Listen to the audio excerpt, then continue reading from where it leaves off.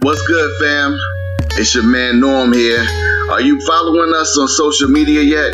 If not, you may find us on all of the major social platforms such as Instagram, Twitter, Facebook, and even LinkedIn. Find us at New Numa. That's PNEUPNEUMA. From there, you may find myself and Justin and follow our personal accounts also. As you know, feedback helps everyone grow, and we need your feedback. If you want to join our team, have suggestions on how we may improve, if you want to be interviewed by us, or if you have someone you would like for us to interview, please email us at new.numa.podcast@gmail.com. And last but not least, if you would like to see our podcast grow to that next level, you may also give financially to the cause whenever you feel like it by going to our anchor.fm page, clicking on the button that says support this podcast. We will greatly appreciate you sowing into the vision to help us spread the good news about the truth of God's kingdom worldwide. Thanks for your support, and keep it locked right here.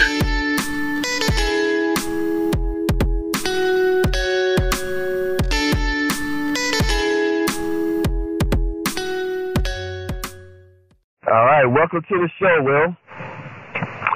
Thank you so much, Norman. Good to be on with you. Yeah, man. So it's going back to November, I think, is when I first reached out to you. And that was because I was watching a video on YouTube, and it was Sean Bowles. He was talking about you and how you connected with this one guy. And when I heard the story, I was like, whoa, wait a minute. I need to definitely talk to these guys. And so I took it upon myself to look you up. And then I just happened to, I think the first time around, I just wrote your name down. And that might have been before November that I wrote your name down. I said, I got to get in touch with this person. And then I heard your name again, and because I think I was listening to the same video, because I was going through a cycle, like a circuit of videos of Sean Bowles, and then certain ones were kind of speaking to me more than others, and then I happened to see a slight snippet of an interview that you did with someone else, and I was like, oh man, I keep forgetting to get in touch with him. So finally I was like, all right, let me do it, so I reached out to you on Facebook. I figured I would find you there, and I did, which was really great. And so now here we are, man. I'm just glad that we finally connected. And so for the sake of the audience, give them your name and just give them a brief description of who you are and the type of person that we're talking to right now. All right. Well, honestly, it's an honor to be on here with you, Norman. I appreciate y'all that's even tuning in right now. My name is Will Ford, and I'm married to De Haviland, and we have 4 amazing children, and 2 in college, 2 in preschool. We always like to say. And we're here in the Dallas area. I'm a professor at Christ for the Nations Institute. And what most people know me for, though, at Christ for the Nations, I focus on the marketplace major. I'm raising up these young people who don't want to just take revivals into the 1040 window, which is like the unreached people group area, latitude, longitude, that all the missiologists talk about. But there's a group of young people that want to take the gospel into the 9 to 5 window, which I think is the largest unreached people group. In other words, 9 a.m. to 5 p.m., that work hour time period, or 7 p.m. to 3 p.m., whatever time, 7 a.m. to 3 p.m., whatever time that you work. In other words, that the workplace is the place where God wants to bring transformation, the place where people meet, the place where people are getting educated, the place where people are connecting. the most is in the marketplace. Matter of fact, Jesus, most of his miracles were done in the marketplace. Of all the miracles done in the book of Acts, even 40 miracles mentioned, only one was done in the temple. So this goes to show you where God's heart is. His heart is for the marketplace. And so I'm raising with these marketplace leaders. Been doing that for 8 years now at Christ for the Nations. I have students in every kind of sphere of influence you can imagine, from art and entertainment to some working on Capitol Hill and government, some amazing mothers. The hand that rocks the cradle still rules the world. And then we have some who are running for city council. We have some who have, many of them start their own businesses. So that's what I've been doing there. But what most people know me for is for this 200-year-old kettle pot, Norm, that's been in my family. You like Norm or Norman? Either one is good with me, man. Okay, good deal. Norman, this 200-year-old kettle pot has been in my family. It's about 200 years old.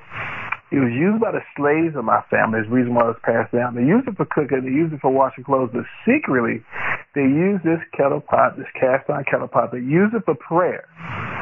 They were owned by the slave master who would beat them for many reasons, but prayer was one particular reason why he would beat them. And he didn't want them to pray because he felt like prayer would foster hope, and if they got hopeful, he felt like they would try to run away. So this man literally beat them if he heard them praying. But these folks were Christians, and they decided to pray anyway. So what they would do is they'd go into a barn late at night to make sure their prayer meeting wasn't seen, but to make sure it wasn't heard, they used this cast-iron kettle pot. So they go into a barn late at night to make sure the prayer meeting wasn't seen, but then to make sure it wasn't heard, they would use that cast-iron pot. They would turn it upside down on the cabin floor. They would invert it, turn it upside down, and then put rocks up on the edges, about 3 or 4 of them, to prop it up about an inch or two. And then they would lay flat on the ground. They would prostrate themselves on the ground, and they would put their lips in between the opening, between the ground and the kettle, so that the kettle pot muffled their voices as they prayed through the night. And the story, normally, that they passed down with this pot is that they didn't think they would see freedom in their time. So they prayed for the freedom of their children and the next generation. So one day freedom comes, this young teenage girl, she decides to keep that pot, that story in our family. Why? Because she's probably thinking about all those who are dead and gone, who risked their lives to pray for her. She's probably thinking about all those who are too old to enjoy the freedom she's about to embrace. So she keeps that pot and that story in our family, and she passes the pot and story down to Harriet Lockett. Harriet Lockett then passes it on to her daughter, Nora Lockett. Nora Lockett passes it on to her son, William Ford Sr., then passed it on to William Ford Jr., then gave it to me, William Ford III. So I've been taking that pot around the country, Norman, to remind people that we have a prayer bowl. Revelation 5 and 8 says, there are bowls in heaven full of incense, which are the prayers of the saints. So we had these slaves, and this wasn't in my family. I found that other slaves around the country prayed the same way they did in my family, using those pots to muffle their voices. But they were just using that as an acoustic means to keep their prayers from being heard. Literally, there's a prayer bowl in heaven, according to Revelation 5 and 8, that catches our prayers. So it was the prayers of a godly remnant of black Christian slaves, but not only black Christian slaves, but also white Christian abolitionists. It was those people at that time period who prayed into being the first and the second Great Awakening. Had it not been for revival, slavery would not have ended in our nation. So I just daring to believe the same God that broke the power of slavery back then, he can break the power of whatever is holding us back today. So all that to say, I've been taking that pot around the country since 2001. And then 2003, 2004, I had a dream about the dream of Martin Luther King, where God began to deal with me about my own unforgiveness issues with the race issue. And a friend of mine asked me to share that dream at the Lincoln Memorial on MLK Celebration Day. And so, there was this white guy who happened to come to that event. His name was Matt. And the last name just happened to be Lockett. And he was led to that gathering because of a dream. He dreamed about the guy who was actually holding the event. And so we thought, cool coincidence, he had his last name Lockett, and I asked, how y'all spell your name? Lockett with 2 T's or 1? He said with 2. I said, all my family was spelled it with 1. But we thought it was this cool coincidence. We became friends. We've been friends for 15, 16 years now. Well, fast forward, that white friend of mine, Matt Lockett, found out about 4 or 5 years ago that the Civil War ended in his family's front yard. So we thought, cool coincidence. You got this. Wow. Where General Lee fought his last battle in front of a house owned by your family. And here I have this kettle pot where slaves prayed for freedom. We thought, cool coincidence. But then, Norman, we stumbled on more research about a year and a half later and did more research. And we learned that it was Matt's family who owned my family where that kettle pot came from. Wow. That's amazing, man. And this happened to two guys who met at the Lincoln Memorial, led by dreams, to the place where Dr. King said, in the I Have a Dream speech, I have a dream that one day the sons of former slaves and the sons of former slave owners will be able to sit together at the table of brotherhood. So he and I wrote a book about this called The Dream King, how the dream of Martin Luther King's being fulfilled to heal racism in America. And we travel the country together and speak on prayer, unity, and revival, and contend for God releasing the culture of life today, all those things. So that's kind of what people know me for right now. Wow, man. What I do in a 9 to 5. But I love what I get to do in 9 to 5, Norm, because, listen, if we don't change the marketplace, we don't change the world. And there was people in revival into the marketplace during the days of slavery that brought the demise of it, and they began to shift the way people think and thought about the slavery issue. I believe God wants to raise up people who carry a revival spirit on them right now, with a prophetic spirit on them, into the marketplace to shift the way people think about the culture of death that we have in our nation right now, to shift the way people think about a lot of different things concerning God's heart, and for people to taste and see that the Lord is good so they can understand the morals, the values, the ethics, the precepts of the kingdom, and more importantly, receive life in Jesus Christ. So that's my heart, and that's why I do all of what I do. Wow, man, that's a lot of stuff, man. That's some good stuff, too. So we're going to come back to that, but I want to go back to your childhood. Everybody has a story of where they came from, who they are, how they became who they are. And I know that you obviously came from a Christian family, but, even in that, there's a story to be told. So talk about how it was, where you're from, first of all, and then how it was for you growing up. Oh, yeah, I'm from Fort Worth, Texas, and I'm one of 5, siblings.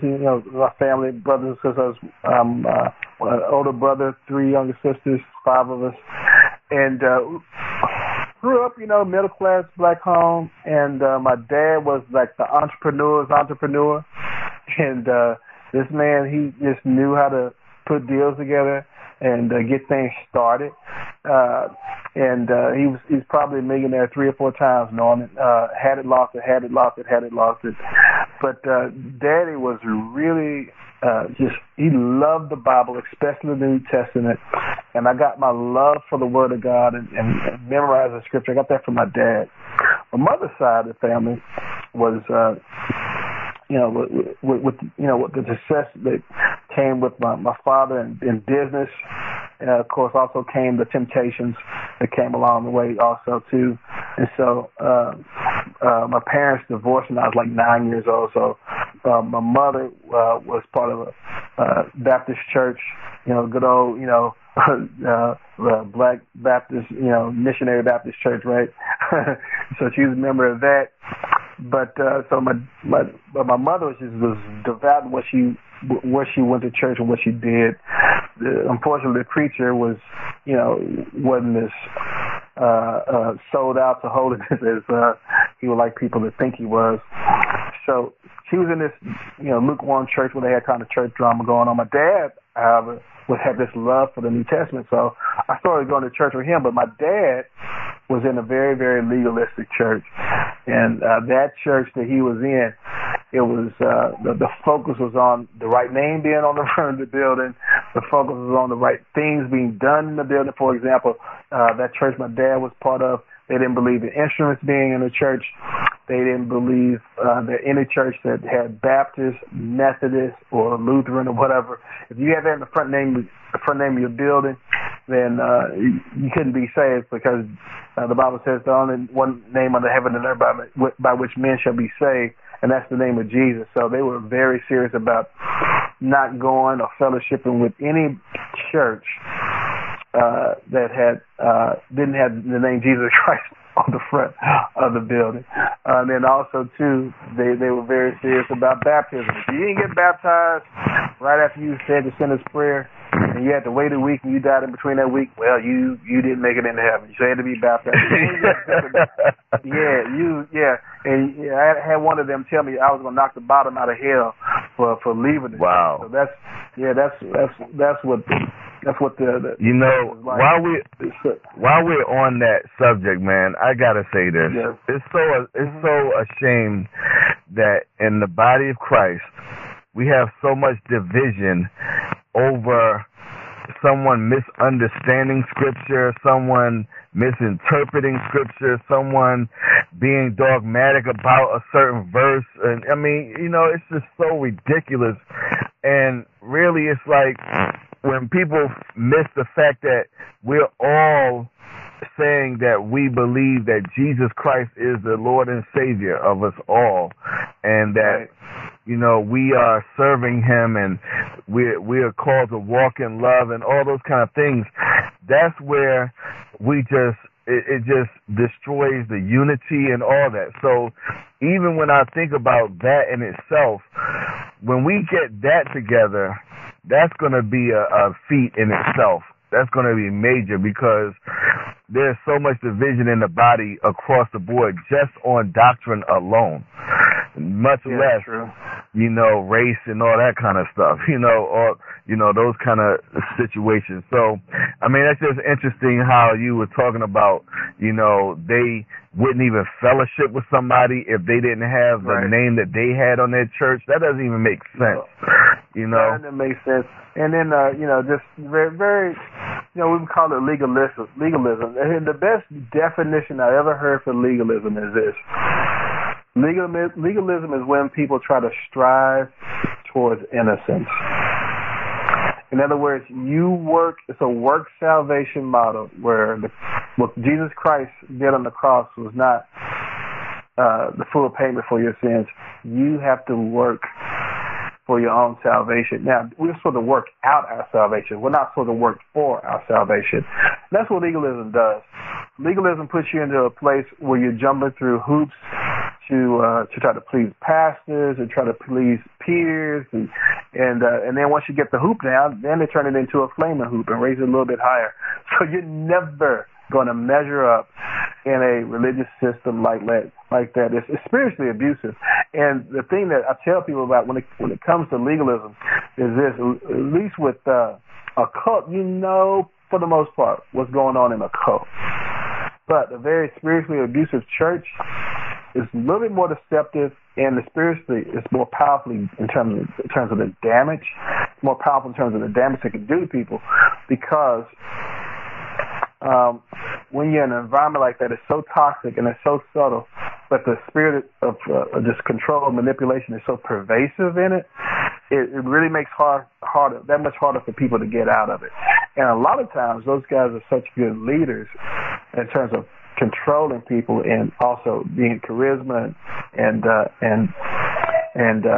ability to draw a crowd. They're so good at that it just, you know, they get the right kind of people around them to support and uphold their reputation and lend their credibility to all the stuff that's going on without realizing what's going on behind the scenes.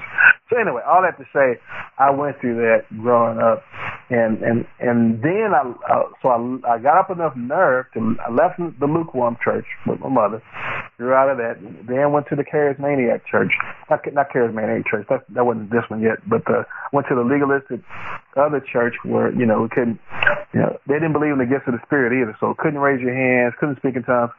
But guess what, Norman? I got baptized in the Holy Spirit while I was there. Blew up that whole thing. that blew that whole thing up. They didn't believe in that, so I had to get out of there. Well, then I went to a charismatic. Wait a minute, wait. I can't. You can't just gloss over that one, man. We got to know how in the world did that happen. Oh, well, you know, honestly, what happened to me, I remember I used to write out my prayers in that time. I had a lot of questions, so I wrote down this prayer. And I said, God, is tongues real? Is the baptism of the Holy Spirit, is there a second evidence? Is it really real and legit? I really want to know. And it took like 6 months later, God answered that prayer. I was in a service with a friend of mine, and the person who was leading it said, you know what? I'm changing the whole message. God wants me to talk about the baptism of the Holy Spirit with the evidence of speaking in tongues. It was very scripturally sound, all that. And at the end, boom, I got baptism in the Holy Spirit, and I've been speaking in tongues ever since. Wow, so that means you were visiting a friend's church? Yep. This is where got up enough nerve to venture out. So anyway, so I leave that church, and then I wound up going to a charismaniac church, and which was more legalistic than the other church that I just left. So I went from don't raise your hands to you better raise your hands. I went from don't speak in tongues to you better speak in tongues. And it was rough. So I got to the place, Norman, where I said, okay, God, I'm so tired of trying to give you my life. I'm done trying to give you my life. And that's when I heard the Lord say to me, good. Now I got you right where I want you. Let me give you my life. And that's where, it says in Romans, I think it's 5:25, that we're saved by his life. We're saved by Christ's life. So we can't give our life to Christ. There's a thing of surrender. I understand the surrender. But this thing is a gift. Salvation is a gift. This whole spirit life is a gift, and you can't earn a gift. If you could earn it, it wouldn't be a gift. Right? I had this friend years ago who said, hey, I got this furniture that I know y'all just got this new place. Let me give you this amazing, she gave me this amazing, den, coffee table thing. It was really, really nice. 5 years went along, and guess what happened? She said, well, we just moved to another place, and that coffee table looked really good in my house, so I need that back. Like, hold up, was that a gift or not? Then it stays. But if it's just something that you're loaning, you just using my living room as a storehouse. You know what I mean? If I'm just a storage place or something like that, then all the bets are off. So there wasn't a gift. A gift is something that you don't take back, and a gift is something that you didn't earn. It's something you don't pay for. It's a gift, and you can't earn it or unearn it. That's what salvation is, and that's what impacted me the most, is learning that I could not work for God's love. I couldn't earn God's love. When I really sunk in that it was a gift and I couldn't earn it or unearn it, I lost a job, actually, Norman, because what happened is I realized I had been working for God's love because I've been working for my father's affection. My dad leaves the home, my whole image of God changes. That's why men are so powerful. The imagery that we portray before our children is so powerful because we basically represent for them what God, not who God is, but what God is like. And if we present the wrong thing, it can set kids up into a performance trap where they either reject God or run away from Him, or they jump through all kind of hoops trying to get God to like them and love them even more. And so that's what happened. That's what happened with me. 9 years old, I started chasing after my dad, and I became anything I needed to be around him. But then when I fully came to life in Christ and really accepted Him, His plan for my life, I realized I didn't know who I was. I had no idea who I was because I was jumping through all these hoops trying to make everybody around me like me. I was one big yes person. And the deal is this: if you don't have a good know in your life, your yes will never mean anything. And so that's where I was. And so if how things look is what matters most in your life, how things are would never be addressed. So it was during that time period that God began to heal my heart, my damaged emotions, began to set me on the right course, right path. I learned what the grace of God was all about. I learned what the love of God was all about. And I learned that God didn't just love me, He also liked me. That was huge for me. That's what was really transformative for my life. Wow, man, that's powerful. So obviously you gave your life to the Lord at a young age. You remember how old you were? I was 9 years old reading a chick track book at home one night.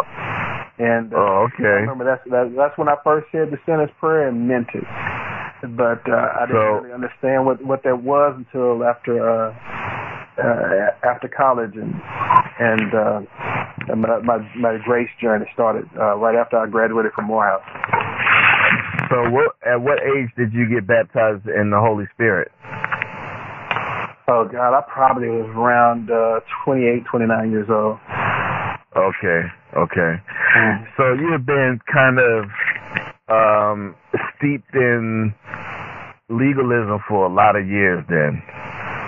I was, yeah, in different forms, different shapes.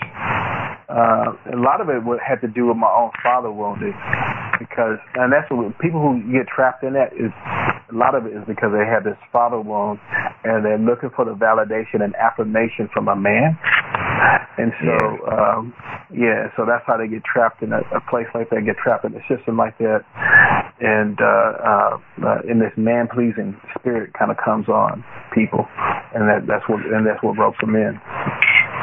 So let me ask you this, man.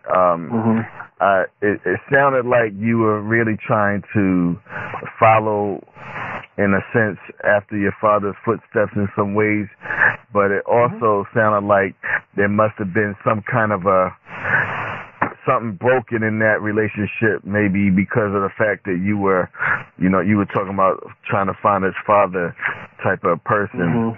Is that a fair assumption, or am I not hearing the right thing? No, it's a fair assumption. You know, the Bible says in the Ephesians, all men are shut up in disobedience. Your father, my father, they are. I don't care if he's, who people think they are, whatever.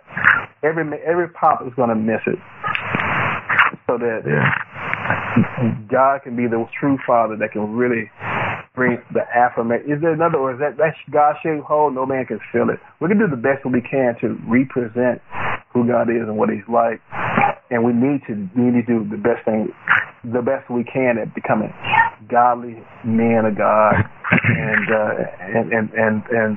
portray the Heavenly Father the right way. But at the same time, we're not the Heavenly Father. We can be a spiritual father to some people and mentor, but then when it comes to replacing God, nobody can replace God. So all that being said, my dad did the best he could with his upbringing. My dad did the best he could with, the things he overcame to become the amazing businessman that he was.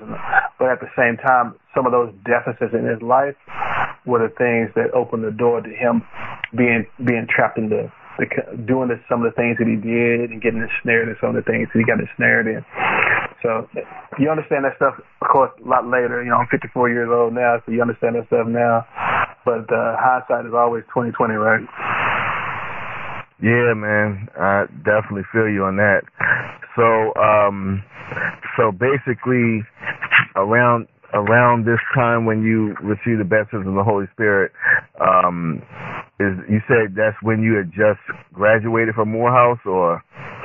Well, I graduated from Morehouse, and that's when I got introduced to the grace of God. Okay. I started learning more about the grace message, and then about 2 years after that, that's when I leave that church, and then right around then, so about 3 or 4 years later. Okay. So I know that obviously you've gone through various transitions. There's a couple of places you've worked that I was really curious about. So the first one I want to ask you about is EX Ministries. So what was that like? G. Craig Lewis, good friend of mine, and that was a good time. That was around the same time I was hearing the revelation I was hearing about influence, what it is, and how it operates. And the way that I met Craig was interesting. A friend of mine, one of my nephews actually, he was telling me, he said, Unc, you got to check this out. You know, this guy was saying some of the same stuff you're saying about influence. Y'all never met before. And you ever heard of him? We never heard of him. And so went to his website. This was like 2004, maybe 2003, 2004. Go to his website. And I'm blown away because, you know, at the time, the stuff he had about music and the rap industry, especially hip hop in particular, really, you know, could see like he had a lot of research on this stuff. Then that night I go to sleep. I have a dream. In the dream, I'm standing behind G. Craig Lewis and I'm praying for him. And so after that time of prayer, in the dream, there was this, I don't know, just this shift. I wake up in the dream like, that was interesting. I'm standing behind this guy praying for him. So I felt like God was asking me to become an intercessor for him and pray for him. So the next day, this is not a dream, Norman. This actually happened. The next day after the dream, I'm flying out to go travel and speak at a church. I'm going to park my car at DFW Airport. Thousands of parking spaces, right? When you agree, thousands of parking spaces at DFW Airport. Oh, yeah. So I go to park my car, and guess who parks right next to me? G. Craig Lewis. Wow. We pull into the parking lot, the same parking space at the same time. Wow. And I looked at him, I said, I wouldn't have recognized him had I not been on the website the night before and had the dream. So I said, G. Craig Lewis? He said, what? You know, because at that time he was getting all the death threats and everything. And he's like, what? And I introduced myself. Yeah, he's like, that's my boy, though. But anyway, so we've been connected. We did some DVD projects and we did research together. God has, you know, a different focus right now. But, you know, bless Craig. That's what's up. So, along the way, you must have come across Christ for the Nations. So, Christ to the Nations, right? No, it's Christ for the Nations. Yeah. Oh, for the nation. Okay. So, how did that come about? Christ for the Nations, you know, I've come through and spoken at different times, done lectures on prayer and revival and other things at Christ for the Nations. Started around 2002, 2003 doing that. Then a spiritual father of mine, Dutch Sheets, went to Christ for the Nations and then was later hired to be executive director for him. And he was talking about putting together a business major. So why don't you call it the marketplace major and go after the marketplace of ideas? He said, come here, let's talk about that. And I wound up talking myself into a job. And I've been there for the past 8 years now. Wow, man. So, all right, so let's kind of back up a little bit.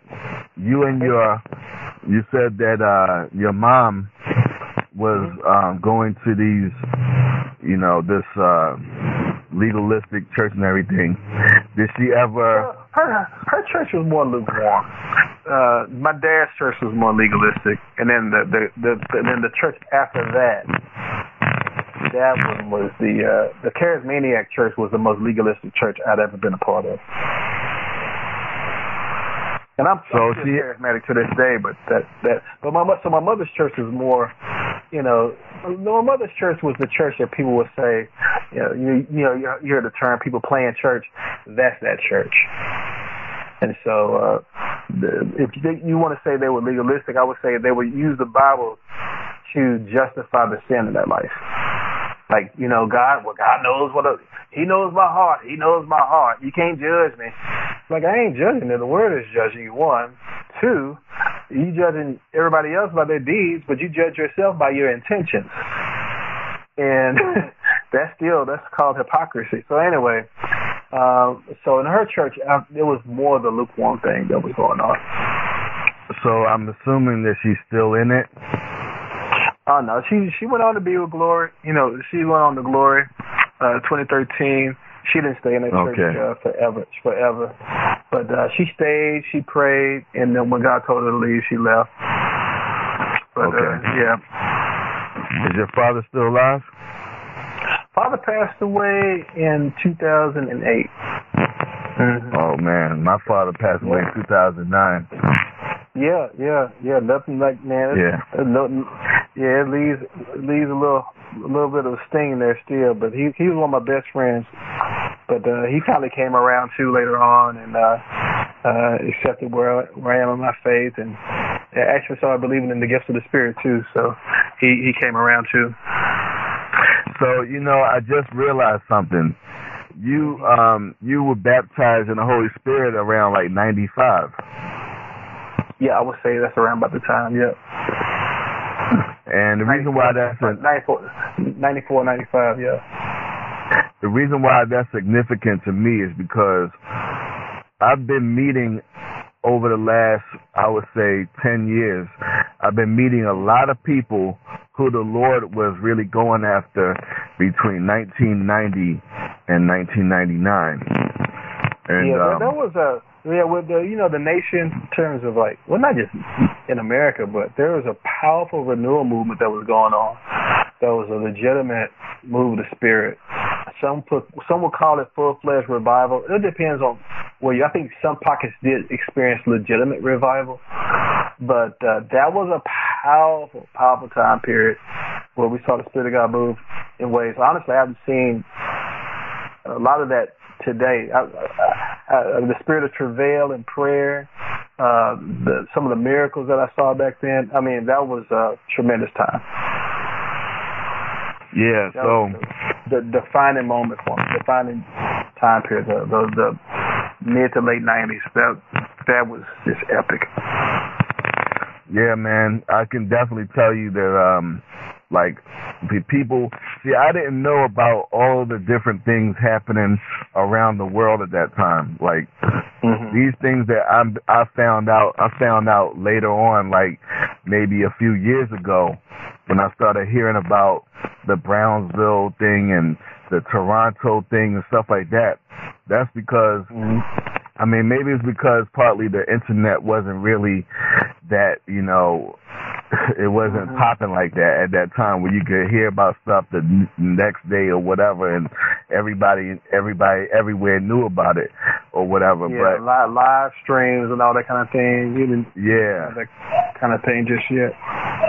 Yeah, so I was just kind of like, just whatever was happening in my world, I knew what that was. But then when I started connecting with other people and I started hearing about other things that were happening, I was like, wow, that's the same time frame. So then I started putting two and two together.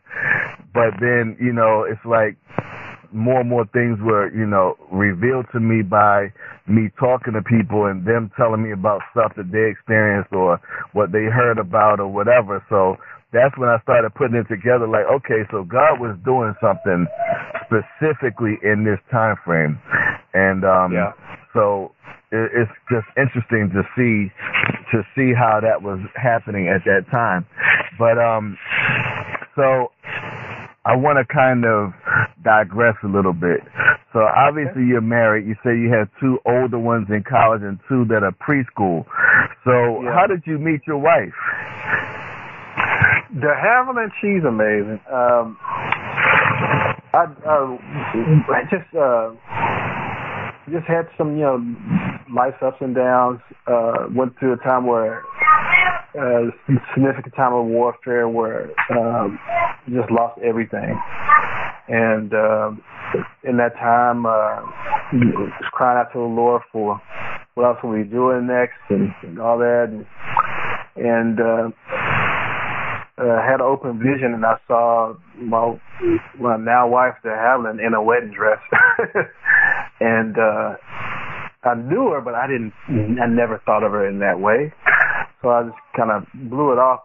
I was at work on my way, going to work in banking, and Tuesdays is always those days where the overdraft fees kick in and people come into the bank mad.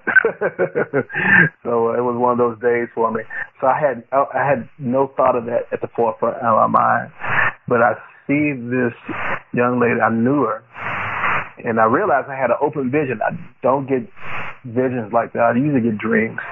But I had a full movie screen open vision, see her in a wedding dress on my way to an angry customer in a branch of a bank. And so I closed my eyes, realized my eyes were open. Like, oh my God, that's open vision. And so I avoided her for about a month, which is easy to do because we didn't live in the same city. But after a month, we wound up at a meeting with some friends, and got a chance to connect and just talk. And as the old story goes, the rest was history. We courted people around us and set a date for about a year, cut that in half to 6 months, and then we've been married for maybe 10 years coming up soon. So. Wow, man! Congratulations. Oh, thanks, Mike. Yeah. Yeah. So, that's really cool, man. So, and like, you know, especially when you see yourself in a place where you didn't do anything you felt like to bring that on. So you go through all those things, and then you realize you made ministry a mistress, and you walk through that thing, and you realize that. And but the thing that really got me through it was I realized, because people would say different things or whatever, but the deal is two things. You can always outlive a lie. That's one. And the second thing is this. You're not defined by the things that you haven't done. You're defined by the things that you overcome. No one's defined by the things that they have not done. They're defined by the things they overcome. And so I realized if I grew in intimacy with the Lord and forgot about all the other things and just focused on my kids, and you know, if God wanted me to have ministry back later on again, that would happen. If He didn't, that's fine.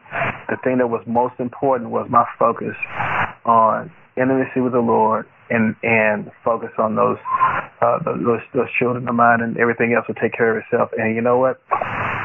I'm 10 years on the other side of that season, and I'm telling you, it's been amazing.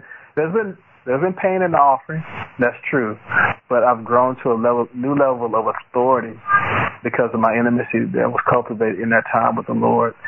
And I'm a little bit sharper, a little bit wiser, and the things that I've gone through, I've been able to help other people walk through a lot better. And it makes a little bit more sense when you get a chance to do that to help other people out. But that's my biggest takeaway is that you're not defined by the things you haven't done, because that is what can wear you out. Because you go through something like that, you're like, man, I didn't do this, I didn't do that, or all those things you did. Then you finally realize, well, you know, spiritually, where was I at this place and that place? You accept those things, but then you still think, but so you always are striving towards this innocence thing, and that's what that legalistic mindset will do to you anyway, put you in that place where you're always striving towards innocence, and then you realize you're not defined by the things you haven't done. You're defined by the things that you overcome. And you're not going to live a mistake-free life. Life happens. You know, a good friend told me during that time period, you know, quit trying to figure this out. You'll never be able to figure out demons and people working together. You're never going to make sense of a mess like that. And so it takes time to sort that kind of stuff in your life. You need other good people around you. You don't need to isolate yourself. Get a good fellowship of folks around you who believe in God's calling in your life, not just your ministry, but just love you and willing to walk with you. Spend time in humility in the Word, and spend time in prayer, and just watch God move. And that's what I've been able to see over these past, 10, 15 years on the other side of it. So I want to talk about, I know that you're a professor at Christ for the Nations, and the things that you're talking about, it sounds like that must have been your major when you were going to college. So, when I was at Morehouse, I was a banking and finance major. And Dad and I went into business together, and we made a lot of money, lost a lot of money, we made some more money, and helped a lot of people along the way. And I've always seen that the real church is not that building. The real church is the person, the ecclesia. We have this faulty understanding of what Christ said when he said, "Upon this rock I will build my church." He wasn't talking about a building. He was talking about a people who had legislative authority. They were a governmental body in Roman times, in that time period. So he wasn't talking about a building. He was talking about a people. He was talking about a movement. And so that's why I think even this whole time with this quarantine or whatever you want to call it with the COVID thing, the church is now really for the first time become the church. We're back at home. The focus is not on the building. The focus is on the relationship with Jesus. The focus is on what he's calling us to do individually and collectively in powerful ways. So the four walls of a building were never called the church.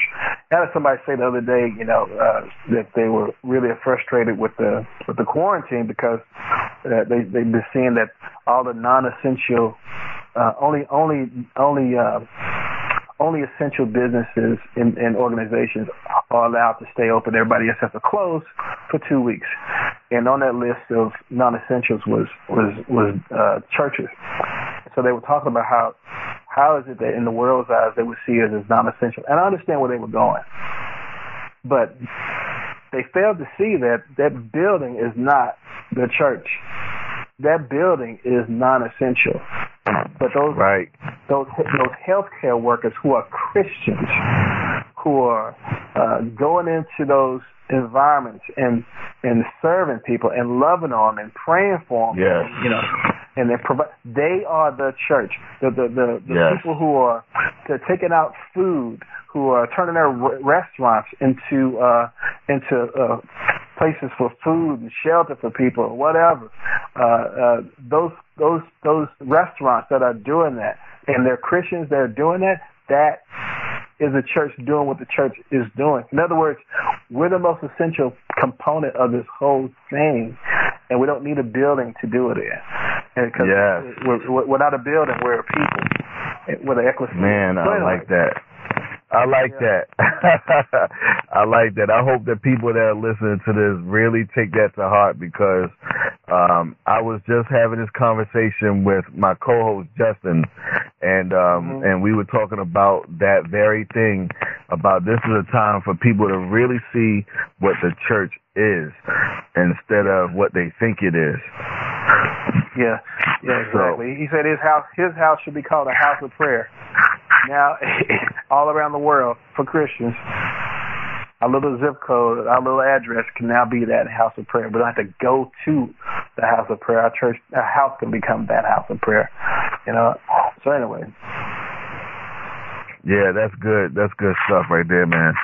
So you definitely. So how long? When did you actually find that you were being called into the ministry?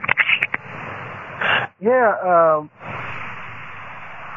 when I realized I was being called into the ministry, I used to, even when I was in business with my dad, I always had this thing where I loved the Bible. I loved the Bible. And I always saw myself speaking in front of thousands of people.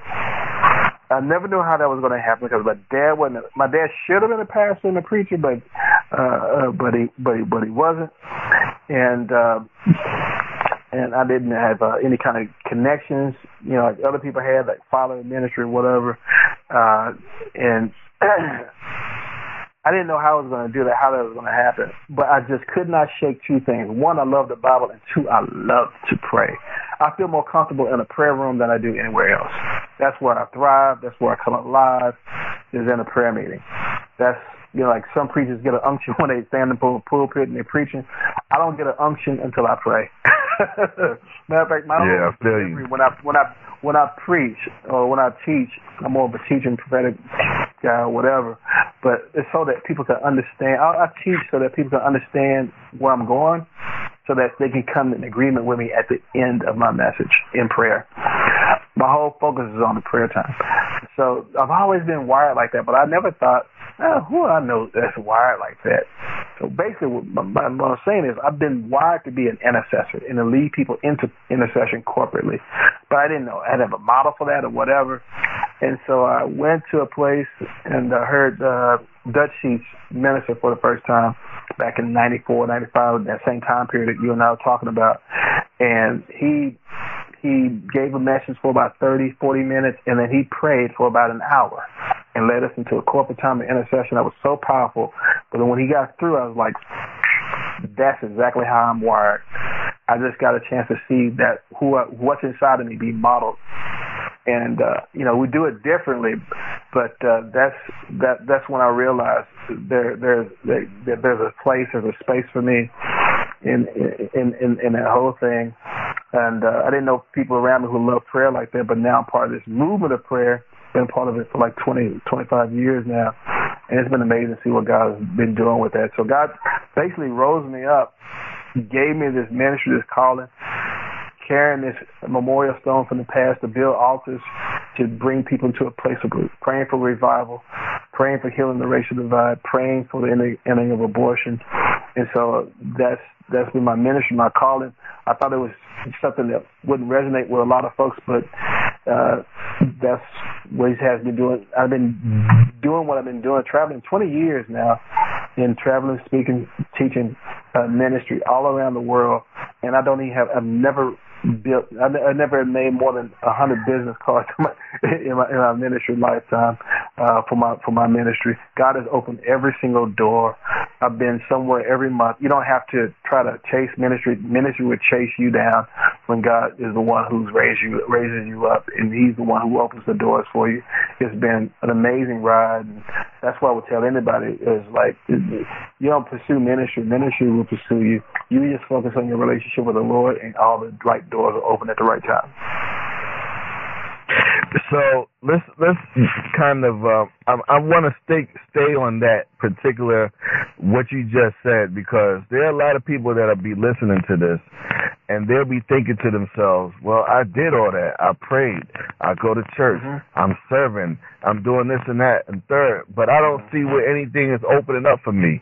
Like, I can talk about people who are in my family personally, and I know that they were serving the Lord and all that, but I didn't see where things really, took off in their lives, and it feels like they've not really gone anywhere with it. So speak to them, like, how do you view those kind of situations?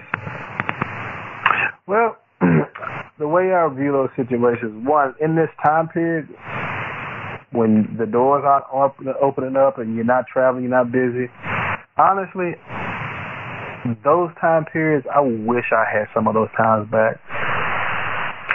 You never waste your days of obscurity. Those can be some of the most intimate times. Those are going to be some of the most precious times you're going to have with the Lord. A lot of the revelation that I got during that time period was seminal. I'm still preaching stuff that I got in the secret place of that time period back then. Also, too, it was that time of preparation for everything that I'm doing right now. So you don't know when the Lord is going to use you, when He's going to actually pull the trigger and use you and that stuff. But in the time where you're being pulled back, He's pulling you back to keep you close. It's like you're like an arrow. You ever see a guy, bow and arrow, and he's pulling the arrow back, he's pulling it back, he's pulling it back, he's pulling it back. Yeah. The arrow is getting closer to the person who's about to launch it. And that's what God is doing right now. He's just pulling you back so that you can be closer to Him before you get launched. But the longer you get pulled back and the further you pull back, guess what? It furthers your trajectory. And it helps you to hit the mark the way He wants you to hit the mark once He releases you. So, that's one of the best analogies I know for talking about it is, you're being pulled back, so let Him pull you back. Don't get frustrated. Stay on your face. Fast. Fasting and prayer changed my life. When I started adding fasting to my prayer life, it changed my life. So fasting and just growing in intimacy with the Lord, and watch God use you. I mean, it may not be 2 weeks from now. It may be 20 years from now. My good friend Lou Engle talked about how it wasn't until he turned about 45, 50 years old that he got really launched nationally into ministry. Wow. Spent all that time, praying, fasting, going before the Lord. Kind of had the same kind of upbringing I had. Grew up in a kind of a legalistic denomination that was founded by his great-great-great-great-grandfather. He gets baptized in the Holy Spirit and knows that he can't stand that denomination anymore. So he leaves the denomination as a leader in that denomination and takes a job mowing grass at an elementary school. And he took the job so that he could mow grass and speak in tongues so that nobody could hear him.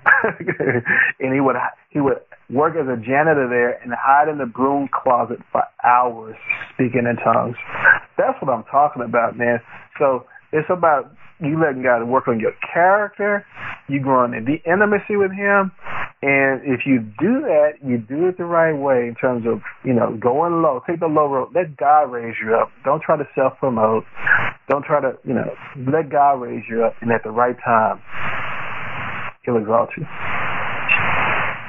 That's a good word, man. So where do you see yourself going in the future? What do you think God is doing, or what is He opening up to you now to show you what your future is looking like?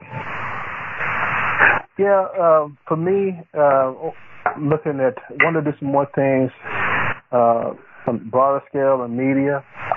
And also, too, looking at more to pointing to the next generation and training up, raising up next generation of leaders. That's really on my heart right now. I feel like God has me doing that right now. Okay. Now, I kind of missed the one word you said. I heard you say media, and there was another word you said. Media and mentoring. Media and pointing to the next generation. Oh, okay. So media, talk about that a little bit. What is it that you're trying to do in media? Well, we got a few projects we're working on. Some in the on Christian platforms. Working on some stuff with God TV, and then working on some others too that I can't talk about just yet. But working on some other things on some other larger platforms too, and just getting into storytelling and getting our message out with the story of my friend, with our story around the sons of former slaves when they're sitting at the table of brotherhood, and they have a lot of interest around that.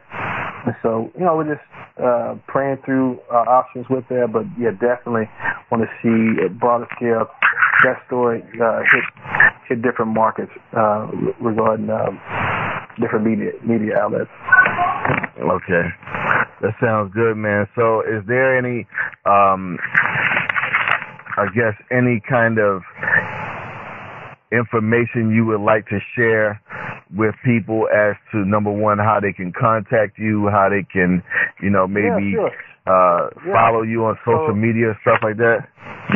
Social media stuff, I'm learning, y'all. I'm getting better.